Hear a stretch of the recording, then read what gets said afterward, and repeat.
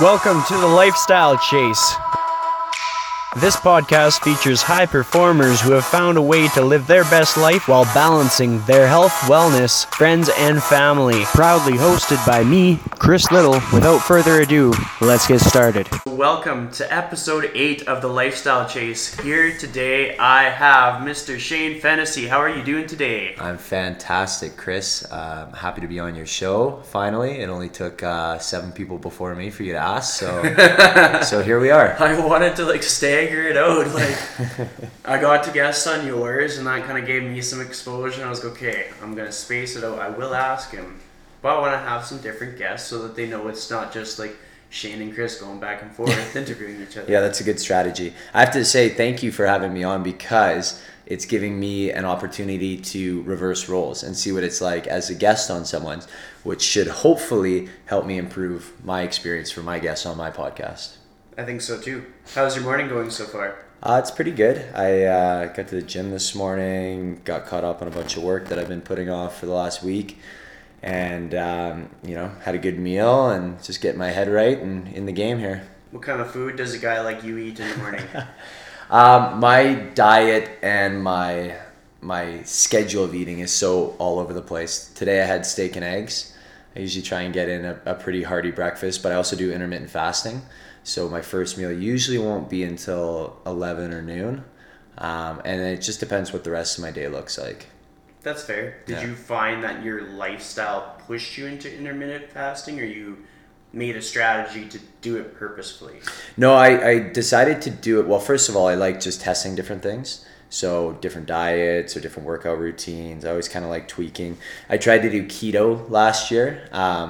So in preparation of going full keto, I reduced my carb intake slowly over the course of a week. And when I was eating no carbs, I was grumpy and frustrated. And I thought I feel great anyway eating a normal diet. So what's the point in me trying to screw with this and go keto?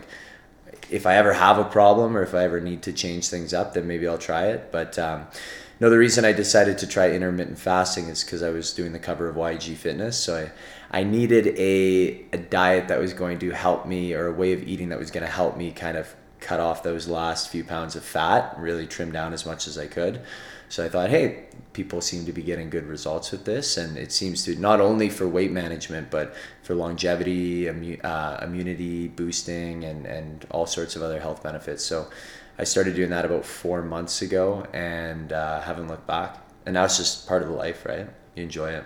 Completely. Mm-hmm. How much of a lead before the cover shoot did you have to prepare your body for the cover? I think I started seriously prepping a month and a half before. Okay. Focusing really on the diet, definitely focused on the structure of eating more so than reducing calories, because I have a problem reducing calories. I enjoy eating a calorie surplus. And then working out, I guess I would have just done my normal routine, but just pushed it a little harder, a couple extra sets or a couple extra reps, a little bit more weight, just to see what I could really do. Because I knew that this was, my only opportunity to do something like this before I turned 30. So I may as well put all my energy into it and see how far I can get in that time. Makes sense to me. So something really exciting happened for you on Wednesday. Tell our audience what that day felt like, what it was all about, what happened, how it unfolded, and how you felt when you went to bed that night. Well, I don't really fuck with medicinal or marijuana of any kind, so Wednesday was just a normal day for me. Your movie premiere, man. That's right, the movie premiere. It was a spectacular day, honestly. It couldn't have gone any better. I think everyone, all 2,600 plus people that were there, really enjoyed themselves. It, for me, was the most special out of our 3 premieres, because we had previously premiered in Toronto during TIFF, and then as the closing gala film at the Calgary International Film Festival. And each one was a little bit different. Toronto was special because it was the first one, and it was in a big city. There was tons of press around it, and we also kind of were wrapped up in the whole film festival thing. Calgary was really special, first and foremost because I flew my mom out from Vancouver, so she was my date on the red carpet for that. But also they organized that the film festival took care of everything. So they took care of the logistics and the media, and we just had to dress up, show up, and speak up. And that's basically it.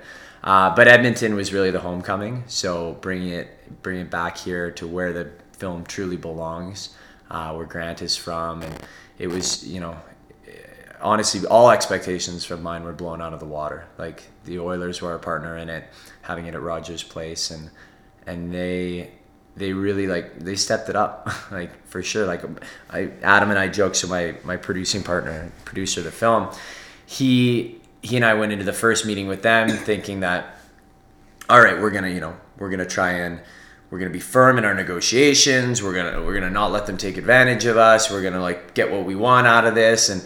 And they had this whole PowerPoint presentation and all the details already thought out. And by the end of it, we're just like, can we come? Can we come to this thing too? Like we went in and it was just a complete 180 from what we were expecting. And it was just the best that it could have been. How did you feel when you went to bed? Well, we celebrated that night, so I wasn't feeling very much when I went to bed. Just numb. Yeah, but that's fair. One of the few cool moments for me from that night. One was right when the film was ending, right before we went on stage with myself, Adam Scorgi, Don Metz, Grant Fuhrer, and then our hot stove panel of Craig Simpson, Craig McTavish, and Kevin Lowe. My dad. We were all sitting in the green room underneath the bleachers. And we all cracked a beer and kind of, like, just hung out. And we were just talking about the film and talking about Fierzy. And that was a really cool moment, because when you separate yourself from the crowd, that's when you really get to, like, soak it all in. So that was a nice moment. And then also going to the after party at Bucco Epcor, fantastic spot, everyone should check out. Seeing everyone, seeing the friends, family, people I expected to come, and then people I didn't expect to come. And it was really overwhelming to have the support of all those people.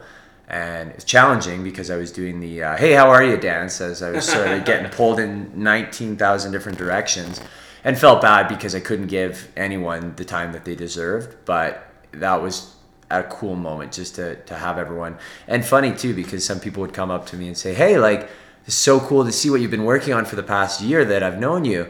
And you actually made a real movie. And I was like, yeah, well, when I told you I was making a movie, like, what did you think was going to be different? They're like, well, no, that was like a real full movie. So yeah, that was interesting. But it's cool now that people understand. And I think most of all, it was a great night for Grant, because he really got a standing ovation several times. He got, the respect that he deserves. And I think, I couldn't have asked for it to go any better. That had to feel good for him, because, like, he spends a lot of time in Edmonton, doesn't he? Like, he's not someone who ventures off and spends, like, several months out of the city, is he? Well, he doesn't live in Edmonton anymore. He lives down in Palm Springs. Oh, okay. So he's only back. He came back more in the last year than he usually does, because we were filming here. And he'll come back for various alumni things, but he always loves coming back, and it's cool to watch him, get the attention from the fans, because wherever he goes in any hockey bearing market, people go, hey, that's Grant Fuhrer, and people walk up to him, and he's so approachable too. So that was a fun experience to watch that happen. That's good. That's good. It's got to feel good to have, like, a movie made about yourself, and, like, because he had to overcome some obstacles in his career, and it wasn't just a happy time kind of thing, hey? Yeah, exactly. I mean, like, if it were just a happy-go-lucky career with no obstacles, it would have been a boring-ass movie. But I think so I thought about it, and I think this is how the flow of that would have gone. I think, okay, you approach someone, ask them to do a movie about them, and they're like, what, me, why? I think that would be the first reaction. Then the second reaction would be like, oh, you want to partner with me and you want to pay me and I'll get 50% of the back end? Yeah, let's do it. Like, I barely have to do anything. Just a couple interviews, talk about my life. So you'd be excited. And then as you start seeing the script and realizing what you're going to have to go through and relive those moments, then I think you become probably a little self-conscious of it. Then as you go through that process, I think, and I saw this with Grant, I think there's some serious catharsis that happens as you reconcile the events of your life and maybe things that you dealt with, but probably things that you didn't really deal with at the time either. Like we're so good at compartmentalizing things that happen. And so I think for him going through this, there was definitely some unresolved things that he was able to tackle. And after the most in-depth interview where we talked about his parents dying and we talked about the drug suspension and we talked about the panic attack, that was like everyone was emotional and breaking down. That evening when we went to film at the final game at the Coliseum, or Rexall Place, literally the last hockey game that would ever happen there, and that was the first place that he played when he was young with the Oilers. I've never seen him look so light and energetic and happy, and it was just cool to see that, like, going through the shit, like looking in the darkest places of your life can actually lead to the best results and the most positive, positivity in your life. I like that. That's something good to take away, because everybody has like some baggage, and compartmentalize. Like, you just kind of put it in a little mental box and you put it away. Yeah. Sometimes you have to revisit it. Sometimes it helps. Well, the saying goes like, the things we most need to find are always in the places we least want to look, right? Yeah. So that's whether that's healing, whether that's progress, whether that's something for your career that you've been putting off. It always seems like it's where you last want to pay attention to. Just like training, like the things that most need training are the things we most hate to do. Yeah. Everybody likes to do bench press, all the bro stuff, but when it comes to their core strength or something, they're like, nah, I don't like that. So we're gonna segue. I need you to think back. You're at your first school dance, or at least the first like Much Music video dance. I don't think I ever got one of those, but I remember the dances. Did you at least have like a video screen, something to hype it up? Not that I can recall. What the hell, man? I'm trying to remember what grade do you even have first dances in? Is it like 7, 8? I think grade 7 was when like people would ramp up the real, like, play some legit music, not just the chicken dance and a little circle of love. Some R&B, some sexy music. Yeah, that's when they played the sexy music, is like grade 7, grade 9. After that, everybody's too cool for it. So you're there. Think of like the closest equivalent you have to it. Yeah. You see 6 cute girls who need a dance partner. They're just standing there. You're maybe 12, 14 years old kind of thing. What do you do? Dude, me back then, like, almost nothing other than panic and sweat profusely.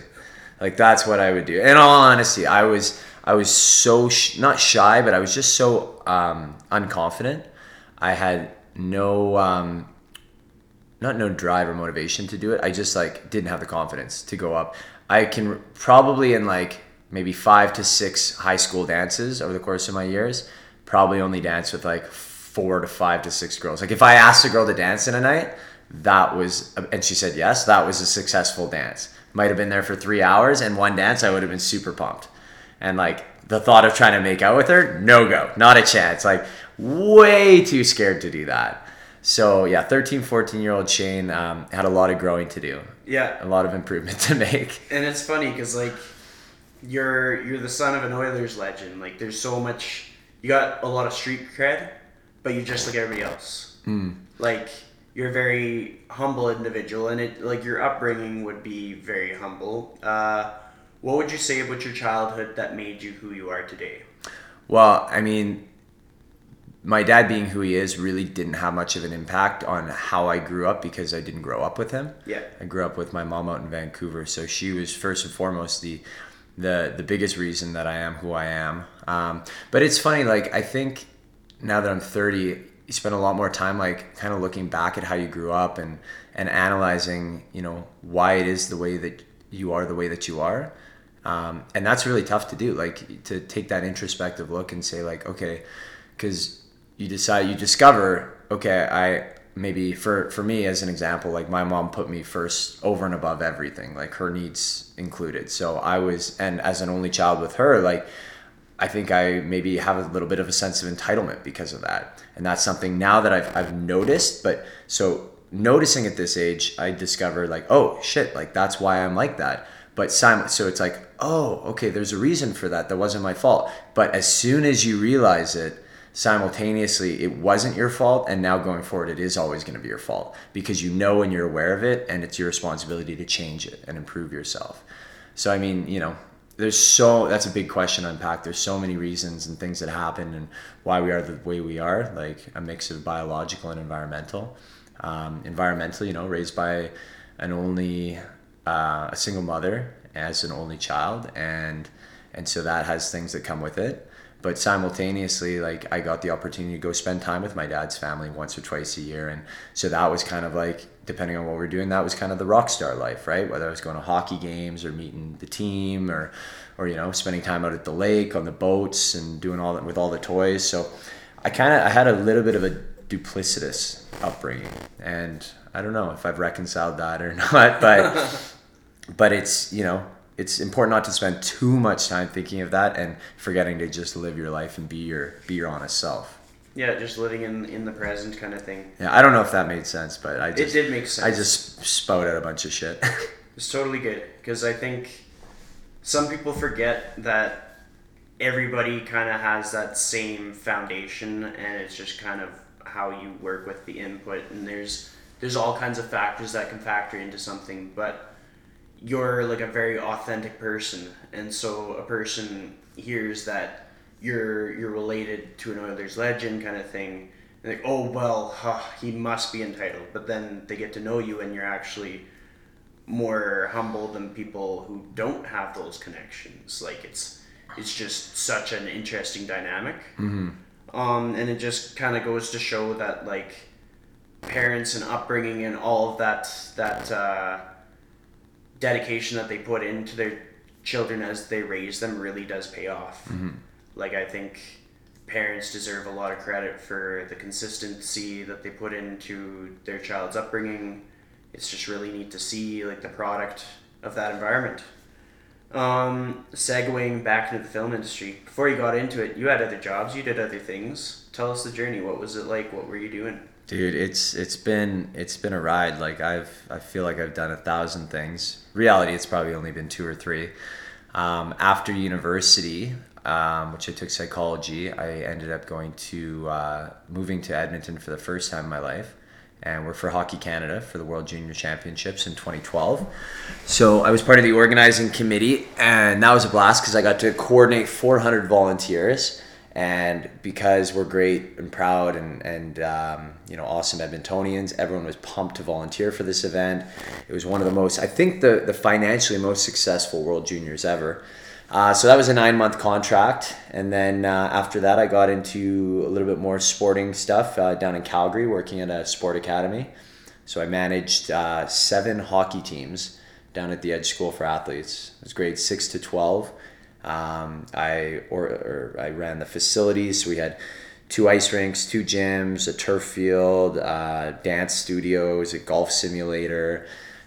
So I did all the facility management there, and then managed the teams too. So did their schedules, did their equipment, their track suits, their ice times, all that kind of stuff. So, and occasionally got to go out on the ice with the kids, which was fun if we were down a coach. But I got 2 years into that. And I just sort of decided, like, I always wanted to work in hockey as a career, but I got to the point where I'm like, look, I'm spending so much time, like, behind the scenes. I'm not really getting to enjoy, like, hockey as a game. So do I really want to go down this route, or do I want to maybe get into a career that's going to pay me well enough that I can then go and afford to go to all these cool events and these big hockey games and tournaments? So I got into the transportation world, bulk goods, frac sand, cement, chemicals, and so I was an operations specialist. So that basically means I did route management, I did technology management. I was the one in charge of trying to get these, for the most part, older drivers fluent on newer technology. And that was a struggle every day because they just wanted to do things the old way. Why can't I use my paper logs where I write everything down? It's like, well, no, look, we've spent a lot of money and put these, like, high-end computers in the trucks now that are going to make your life so much easier. If you just learn how to, like, just get it started, just, like, push it down the hill, like, put it over the crest so it starts moving on its own. Like, in terms of the technology, your life will be so much easier. But people are resistant to change, right? Like, They fear falling behind. They fear trying something they're not good at, especially if they've done the same thing for so long. So that old adage of, like, just get comfortable being uncomfortable always rings true. Like no matter what age you are, if you're 20 or if you're 60, I think it's good to like always try and grow. So I did that for 2 years, and like the last job, hit that point where it was like, this isn't the right fit. I don't know what I'm going to do with my life, but it's not this. So I quit that, and I've been bartending part-time for a long time, so I kept doing that and just started talking to people in different industries and going for coffees, and it was amazing. Like every time I'd go for coffee with someone, I'd come out of these conversations like fucking like just buzzing, like so energetic and so excited about life, and like all these new things that I just learned about someone else and what they're doing in life and how they got to where they are. Side note, like I think that was the real inception of my podcast and wanting to do that and having these types of conversations. But then one day I was at the gym, and my buddy Mike called me up and was like, hey, I know you're looking for a new gig. Do you want to get into the film industry? I said, yeah, okay. Who wouldn't want to get in the film industry? Sounds super cool, but I don't know anything about it. And he said, look, like you've got the personality, you've got the people of the city, the Oilers, and that's who this first video that I produced was for. So yeah, I basically just like jumped into the deep end and gave it a shot, and it worked well. And one thing led to another, and kind of here we are today making feature-length films. That's so badass. So if you look at you made it onto the cover of Yeg Fitness. You looked pretty jacked. I'd say you look more jacked than I do, and I am trying to make a go of being in fitness as a full-time thing. What's your gym routine like? When you step in the doors, what do you do? Tell our audience about your active lifestyle routine, your nutrition habits. We kind of delved into that, but just take us through a day of Shane. Well, I'm a morning guy first and foremost, so I enjoy going to the gym in the morning. It's less busy, and it just energizes me for the whole day, and I don't feel guilty about eating whatever I eat after I've already had a good workout, right? So my routine's pretty basic for the most part. Like I split, right, and I've experimented with all sorts of different modalities and methodologies over the years, but right now I've kind of found something that's been working for me for the last 6 months to a year.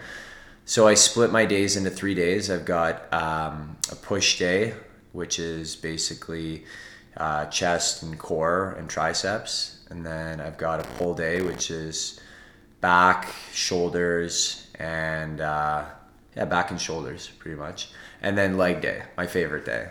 So that's, heavy squats, heavy deadlifts, and then a bunch of more, I don't know what you call them, not isolation moves, more like walking weighted lunges or isolated hack squats and things like that. And then, I rarely in the winter, I don't do a lot of cardio per se. I just lift the weights faster, maybe. But in the summer, I like to be outside, so biking a lot, doing stair sprints. I'm not like an endurance athlete kind of guy. My mind gets bored. I need to be changing things up. So when I was training for the MS bike, I have a bike and I was ripping around the city, and I think I was like, all right, well, each day is 90 kilometers. So I should do at least I should do at least 60 kilometers one day to get close to it and see what that feels like. So I got 25 or 30K in, and I was so bored that I was like, well, I don't want to stop biking. I don't want to keep biking, but I don't want to stop working out. So I biked to the stairs, ended up doing stair sprints for an hour, and then got back on the bike and did another 25 or 30K. So I was like, okay, well, that felt good. And I think that was cool cross training, and hopefully that helps my endurance. No kidding, you animal. Yeah. Tell the story about your MS bike tour. The MS bike tour it was a great opportunity to take part in something bigger than myself, which I never really thought about doing before. I'm trying to think. The guys from Jersey Lab and RVL Fitness were the ones who asked me if I wanted to do it. And I was like, yeah, sure. I like a challenge. Why not? Set my goal for, I think, $200 or $500, and I think I ended up raising over $1,000 or $2,000 rather. So that was neat, but it fell right in between days that were a little inconvenient because I had a meeting in Calgary that I had to go to on the Saturday. Saturday. So the MS bike, the way it works for people who don't know, is you Saturday morning, bright and early, like 7 a.m., you bike from Leduc to Camrose, and then you stay in Camrose for the night. And then, they have events and things there and gatherings. And then Sunday morning, you bike back to Leduc. And so I had this meeting that came up that I had to deal with in Calgary on Saturday afternoon. So in order to make that happen, I had to do a bunch of things. The steps were, all right, and I don't drive. I don't have a car. So the steps were, okay, first and foremost, find someone who's got a car. So Nicole Walsh, a lovely friend that I work with at Local, was like, yeah, you can borrow my car, sure. So step 2, get that car to Camrose the night before, Friday night, and then get back to Edmonton. Thank God my buddy Connor stepped up, and he's like, I don't have much going on that night, so I can do that for you. Step 3, leave earlier than everyone else by about an hour and a half to 2 hours out of Leduc. So that involved leaving Leduc at 5:45 a.m. to start the bike. Step 4, I'm going to lose place in my steps, but you can correct me if I'm wrong. Step 4, get to Leduc, or get to Camrose. It's funny, I crossed the line before anyone else, and so everyone there was cheering, and they're on the PA system, and they're like, hey, we got the first rider in. And I was like, no, I left early. Don't cheer for me. Don't waste the good surprise or the good hello on me. And so they're like, it doesn't matter. Like, you're the first. I'm like, no, not fair. I cheated. And so I pulled into the bike garage, and they had me put my bike like way at the front. They're like, you're the first one, so you get the first spot on the railing to put your bike.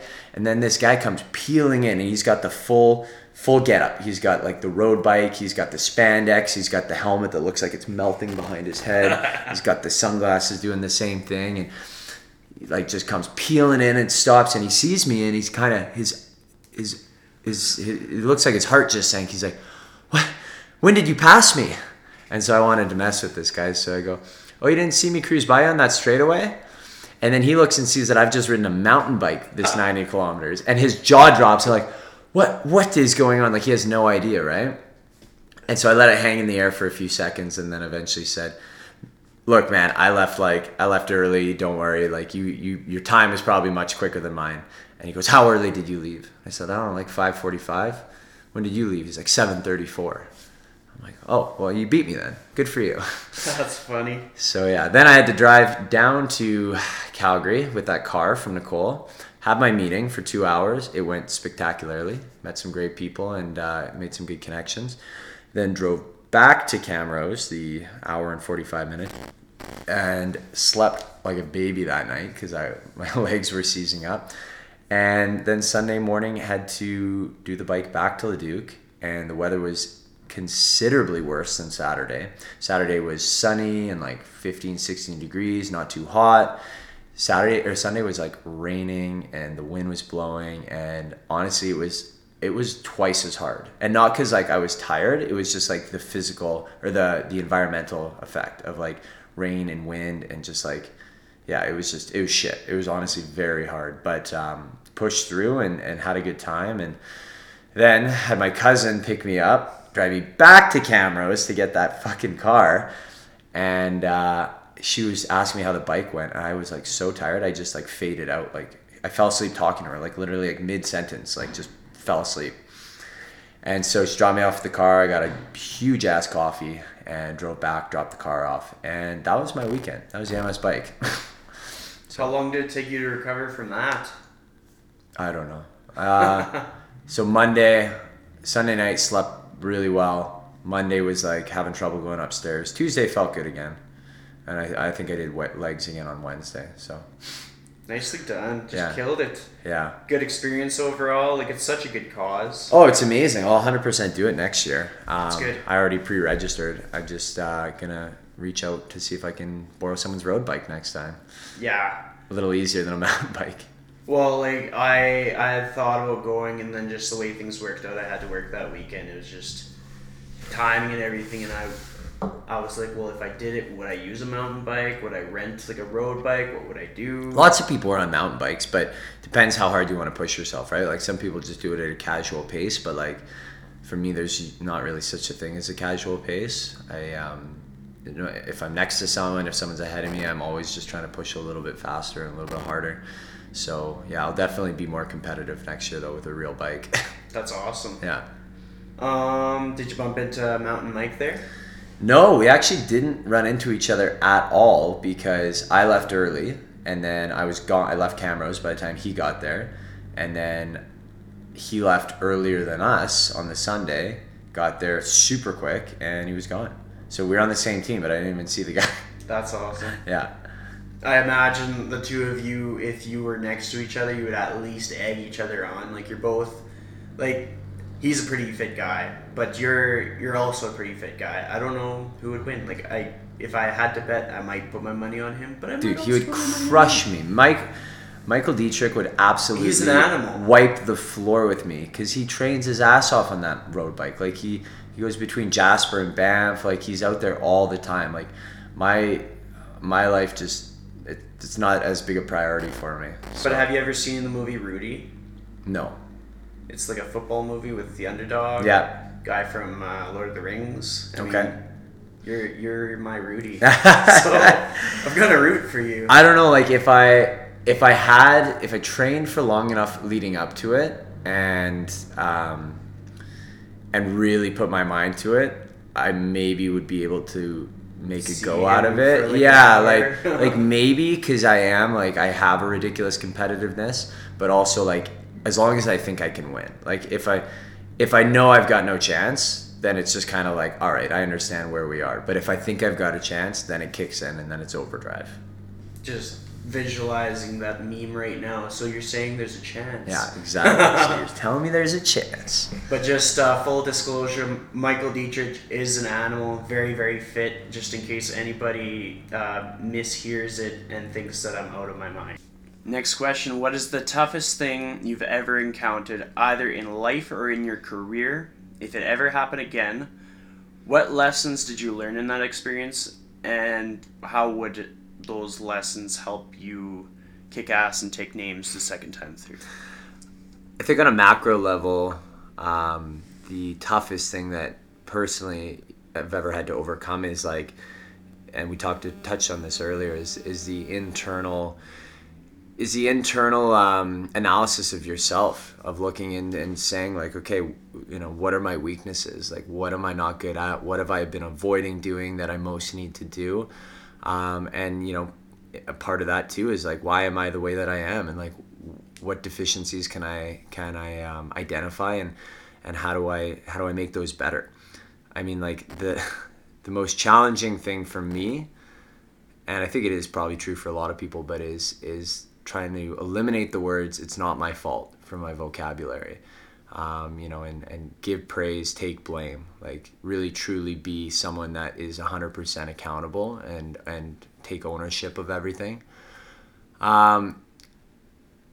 In terms of a specific example, I would say just, bouncing around kind of career to career has been challenging because, it's especially later in your 20s, it's like, oh, like you just changed jobs again. Like, oh, what is it that you're looking for? And when you don't have that answer, it's really hard to justify leaving a really good job to search for something that you're really not sure what that is. Like when I left the transportation job, like I had an unreal career trajectory, like could have been making, 6 figures in 5 to 10 years. And so then you get the judgment from people of like, well, maybe you just needed to try a little harder at it, or maybe you just need to stick it out a little bit longer.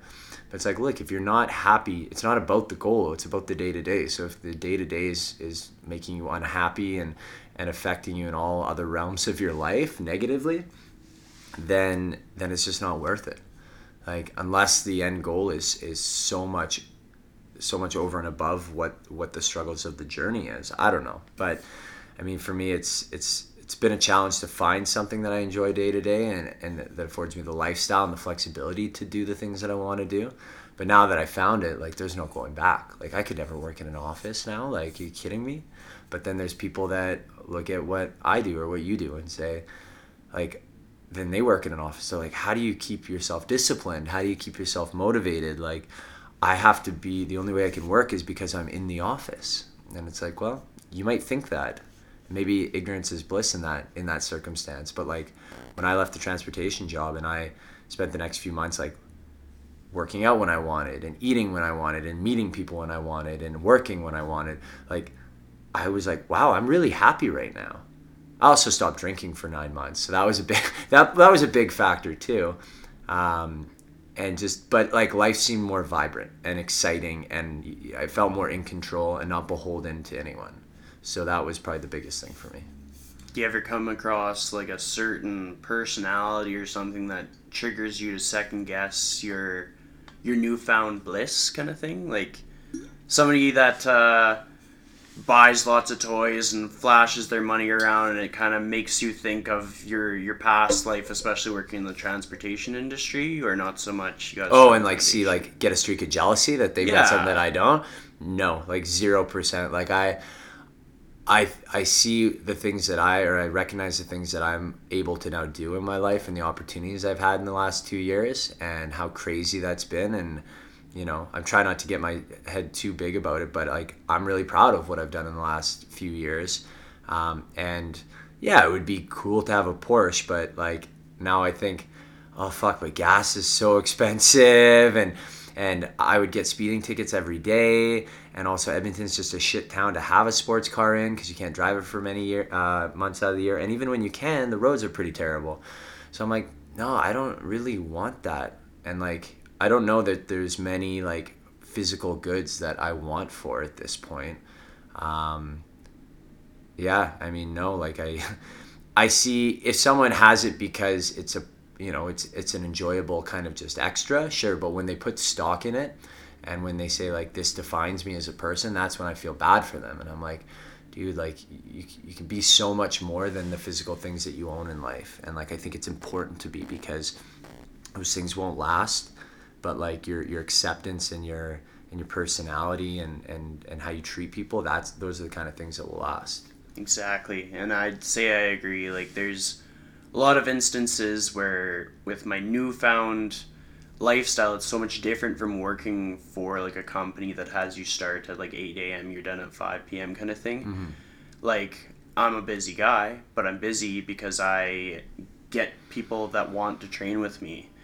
And the way I build that up is we train when they can train, and then I make good use of the time when we're not training, and I do things like podcasts. I've put on 2 events in town, and it's something that makes me busy and pays my bills, but it's not the same as somebody that's working, say, like for a company that I used to work for, or like something similar. Mm-hmm. And they're just going to be like, well, I put in my day and now I'm going to buy this, and this is to make up for the lack of experience that I had in my day. So it's more about like what you've done rather than like what you could afford to have done kind of thing. Yeah. If that makes sense. Well, I try and firstly, I notice all the things that you do and I admire you for it. Like there's not a lot of people out there, and more people should be like you in the sense of like, just do things. Like, doesn't matter if they're like a smashing success or if they're kind of successful or if they're neutral, like, but the fact that you're doing things, trying, learning, failing, succeeding, like these are the important things, because A, they teach you all sorts of lessons, especially when you fail, but B, they keep up your momentum, and they continue to give you confidence of like, yeah, I've done things and I can continue doing things, because I know for me, like, the momentum thing is huge. Like if I have a slow week, it's like, I gotta like get going here, and I don't know how to, you know, it's like maybe I need to go for coffee with someone and get that spark of you know, resonance and energy going again. But yeah, that's what I like about the podcast game. Like it's basically you're building in sort of like coffee time, except it feels productive because you're creating content. But honestly, like I know Dean and Andrew do their podcast, and it's their sneaky way of like getting cool info from industry professionals who you would otherwise have to pay to have the time of. Mm-hmm.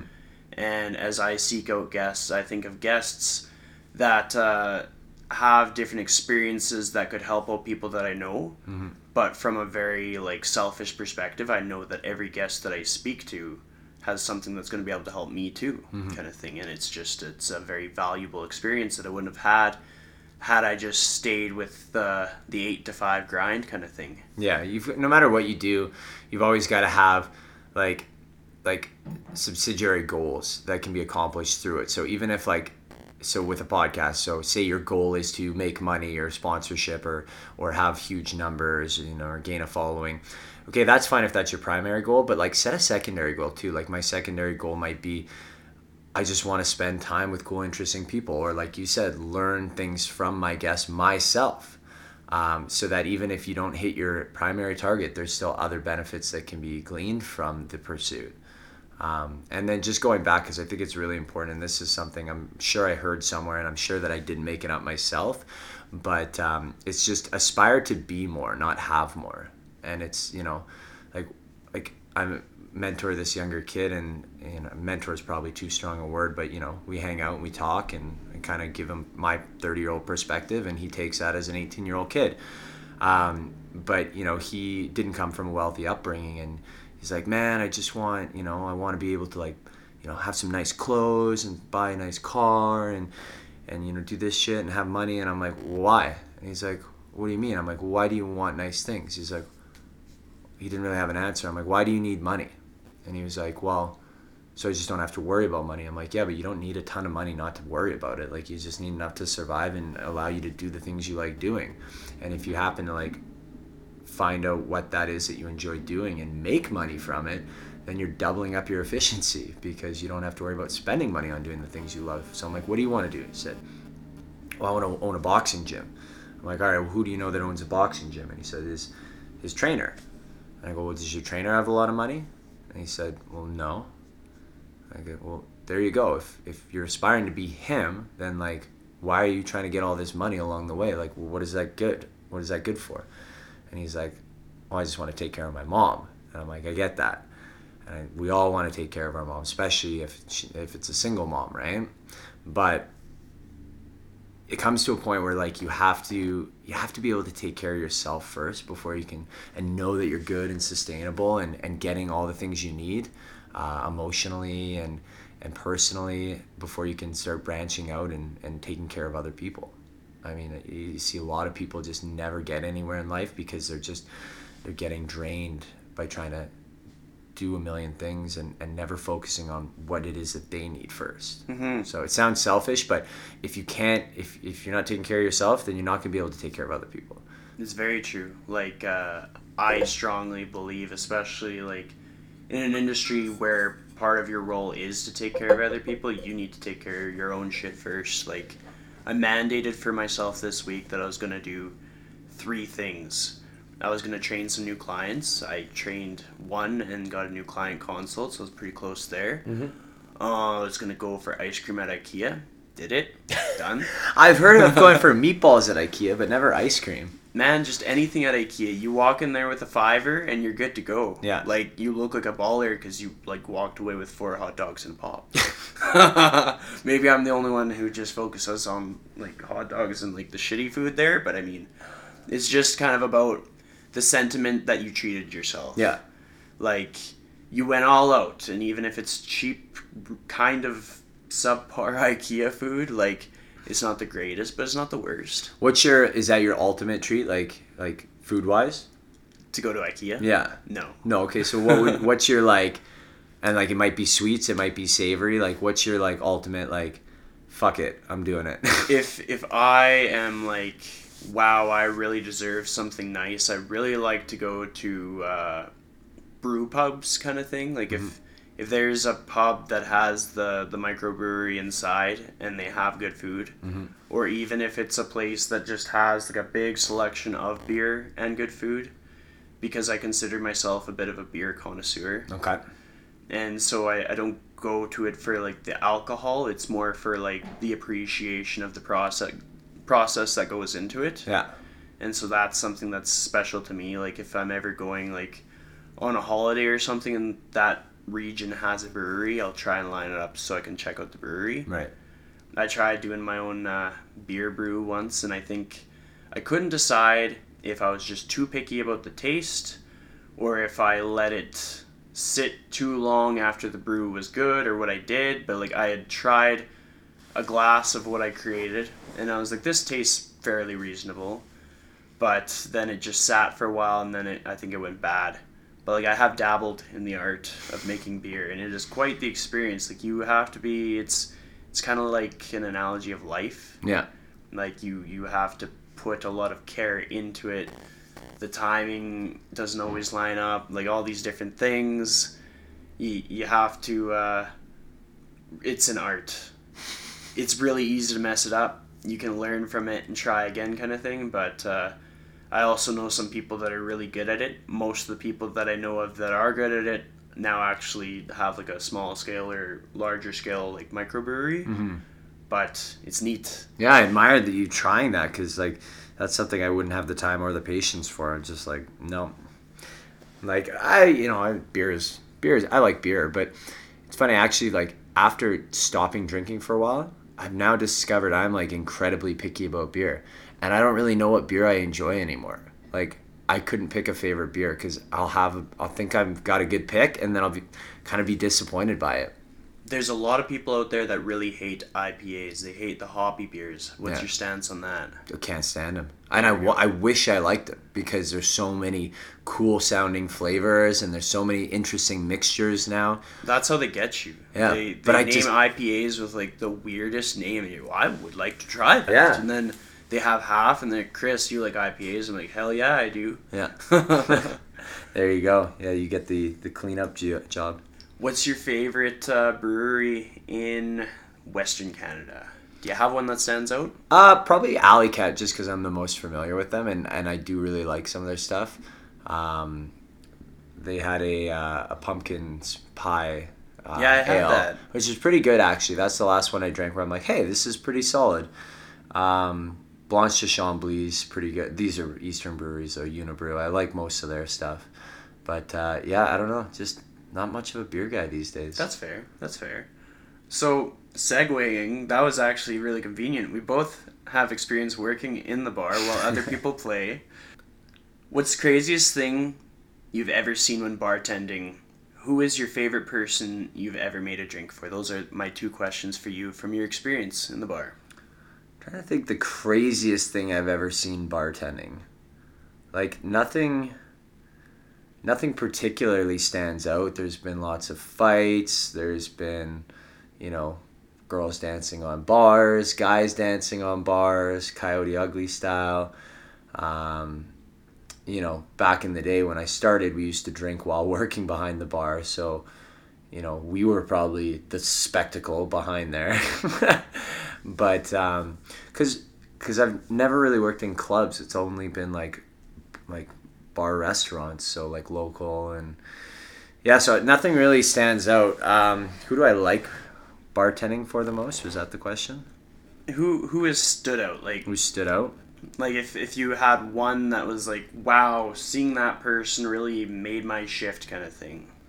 I serve some pretty cool people, but mostly when they're out at the bar, they get attacked by people on the other side of the bar if they're famous. So like Gordie Howe came into Kaylee's one time, like 7 years ago, and he was awesome. Like he was just super humble and very just down to earth and chill.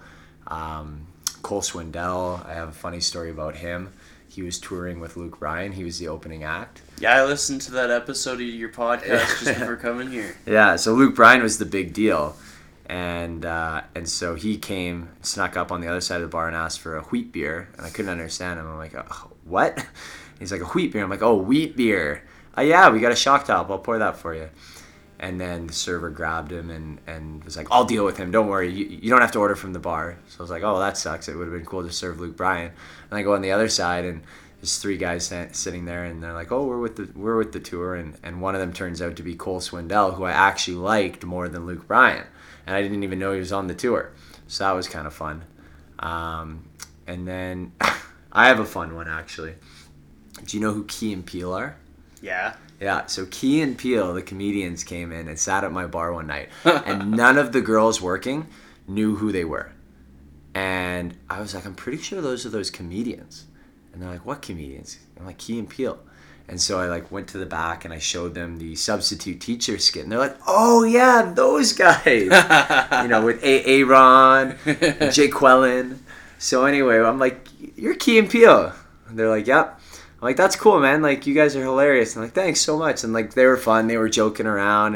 And then they started drinking they started drinking Black Bush, which is a type of whiskey. And so they, of course, had fun with that name. They're like, get us some Black Bush, Shane. And the girls I used to work with were just ruthless. So a couple of them got on either side and were chatting them up. And then they basically like said, like, hey, like, can we come back to your hotel room?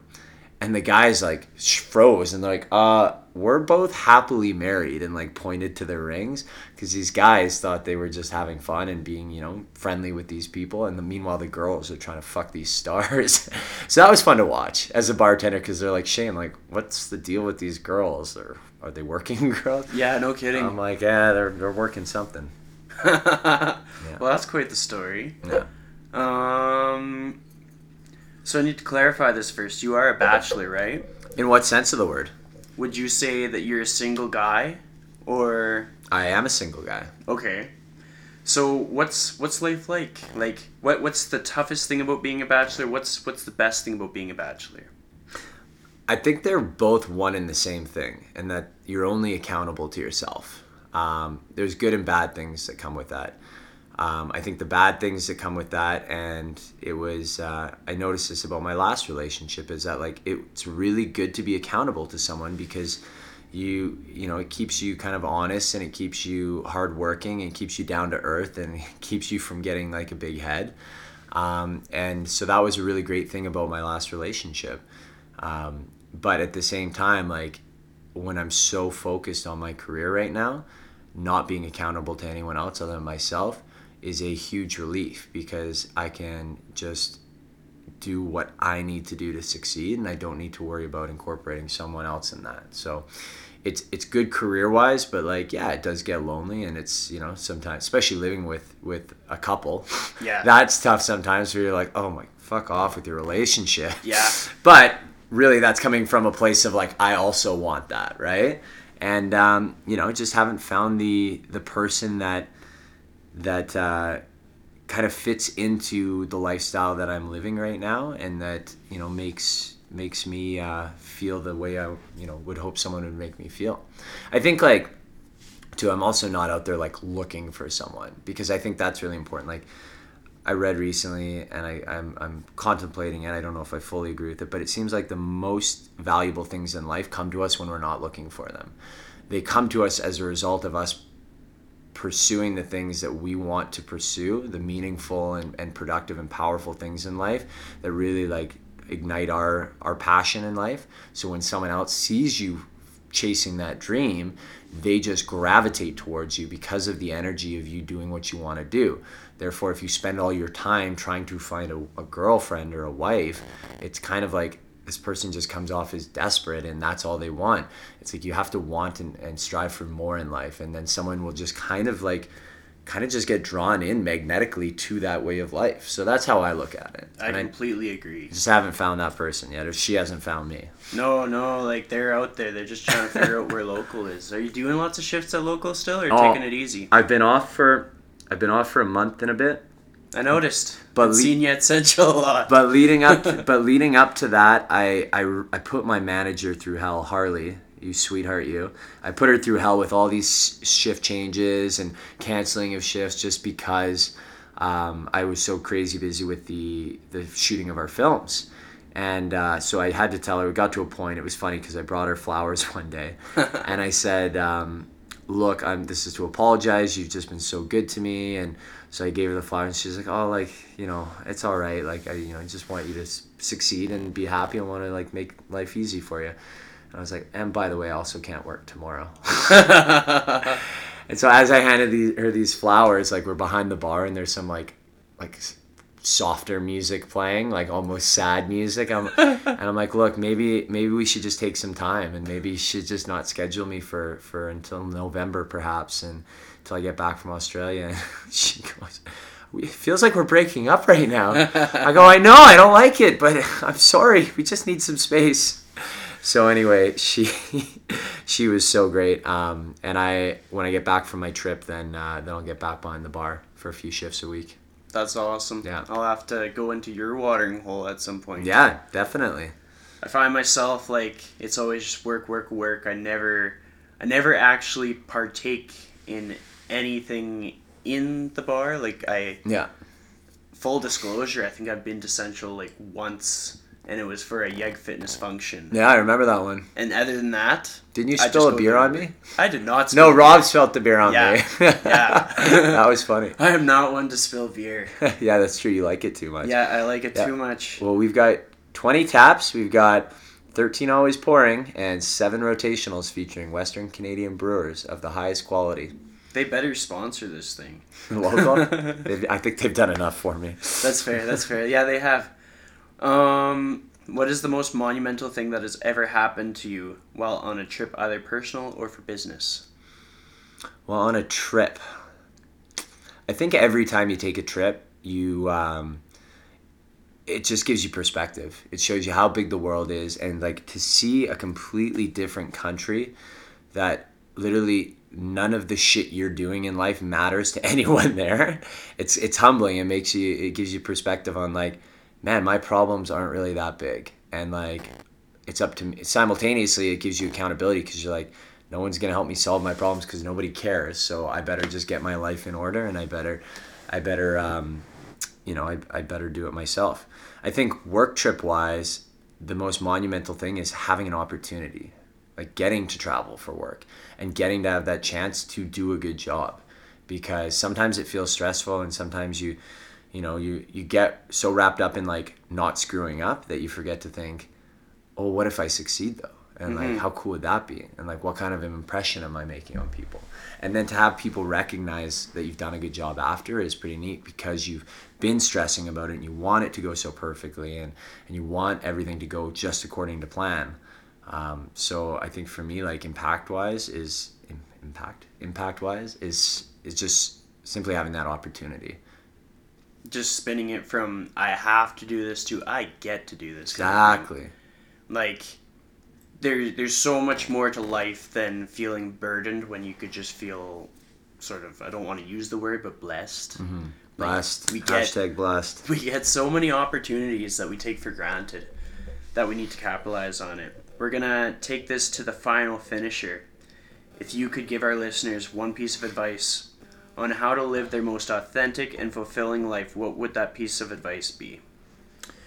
I have 2 things. The first is something I said earlier, and I just think it's so powerful, and it's kind of part A and part B is eliminate "it's not my fault" from your dictionary. Nobody likes someone who makes excuses and says why this didn't work out or that didn't work out, and people like someone that's just going to, and it's going to get you farther in life if you just be accountable and own up to shit. And it's like, yeah, I screwed that up, or even if it's not directly your fault, maybe I could have done a better job.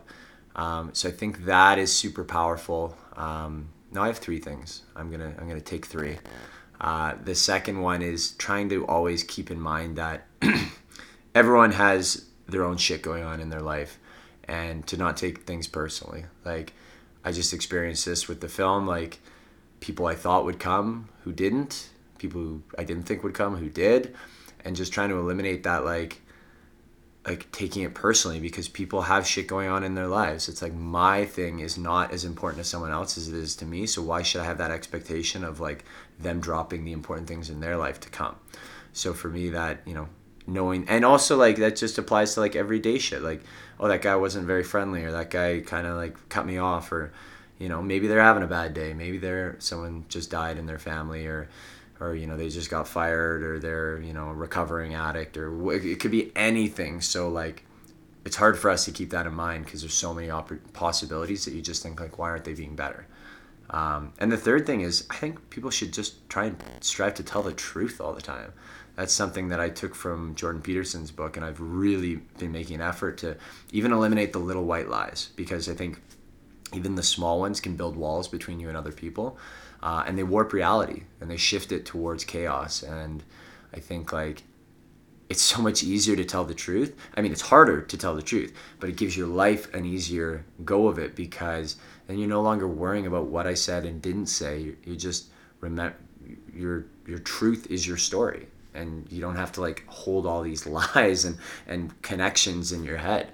And especially don't lie at all. But like I've seen people lie to other people in front of me that they know that I know the truth, and it makes me respect them less. And it's like, I don't want to, but it's like, and it makes you question them too. Like, how do I know that you're telling me the truth? I just saw you straight up bold-faced lie to someone else. So, I don't know. Tell the truth, take accountability, and be empathetic. I agree. Those are things. good. Those are rock solid. All right. Well, thanks for being the guest for episode 8. It's been an honor. Hey, man. No, it's been all my honor. Thank you for having me. Perfect.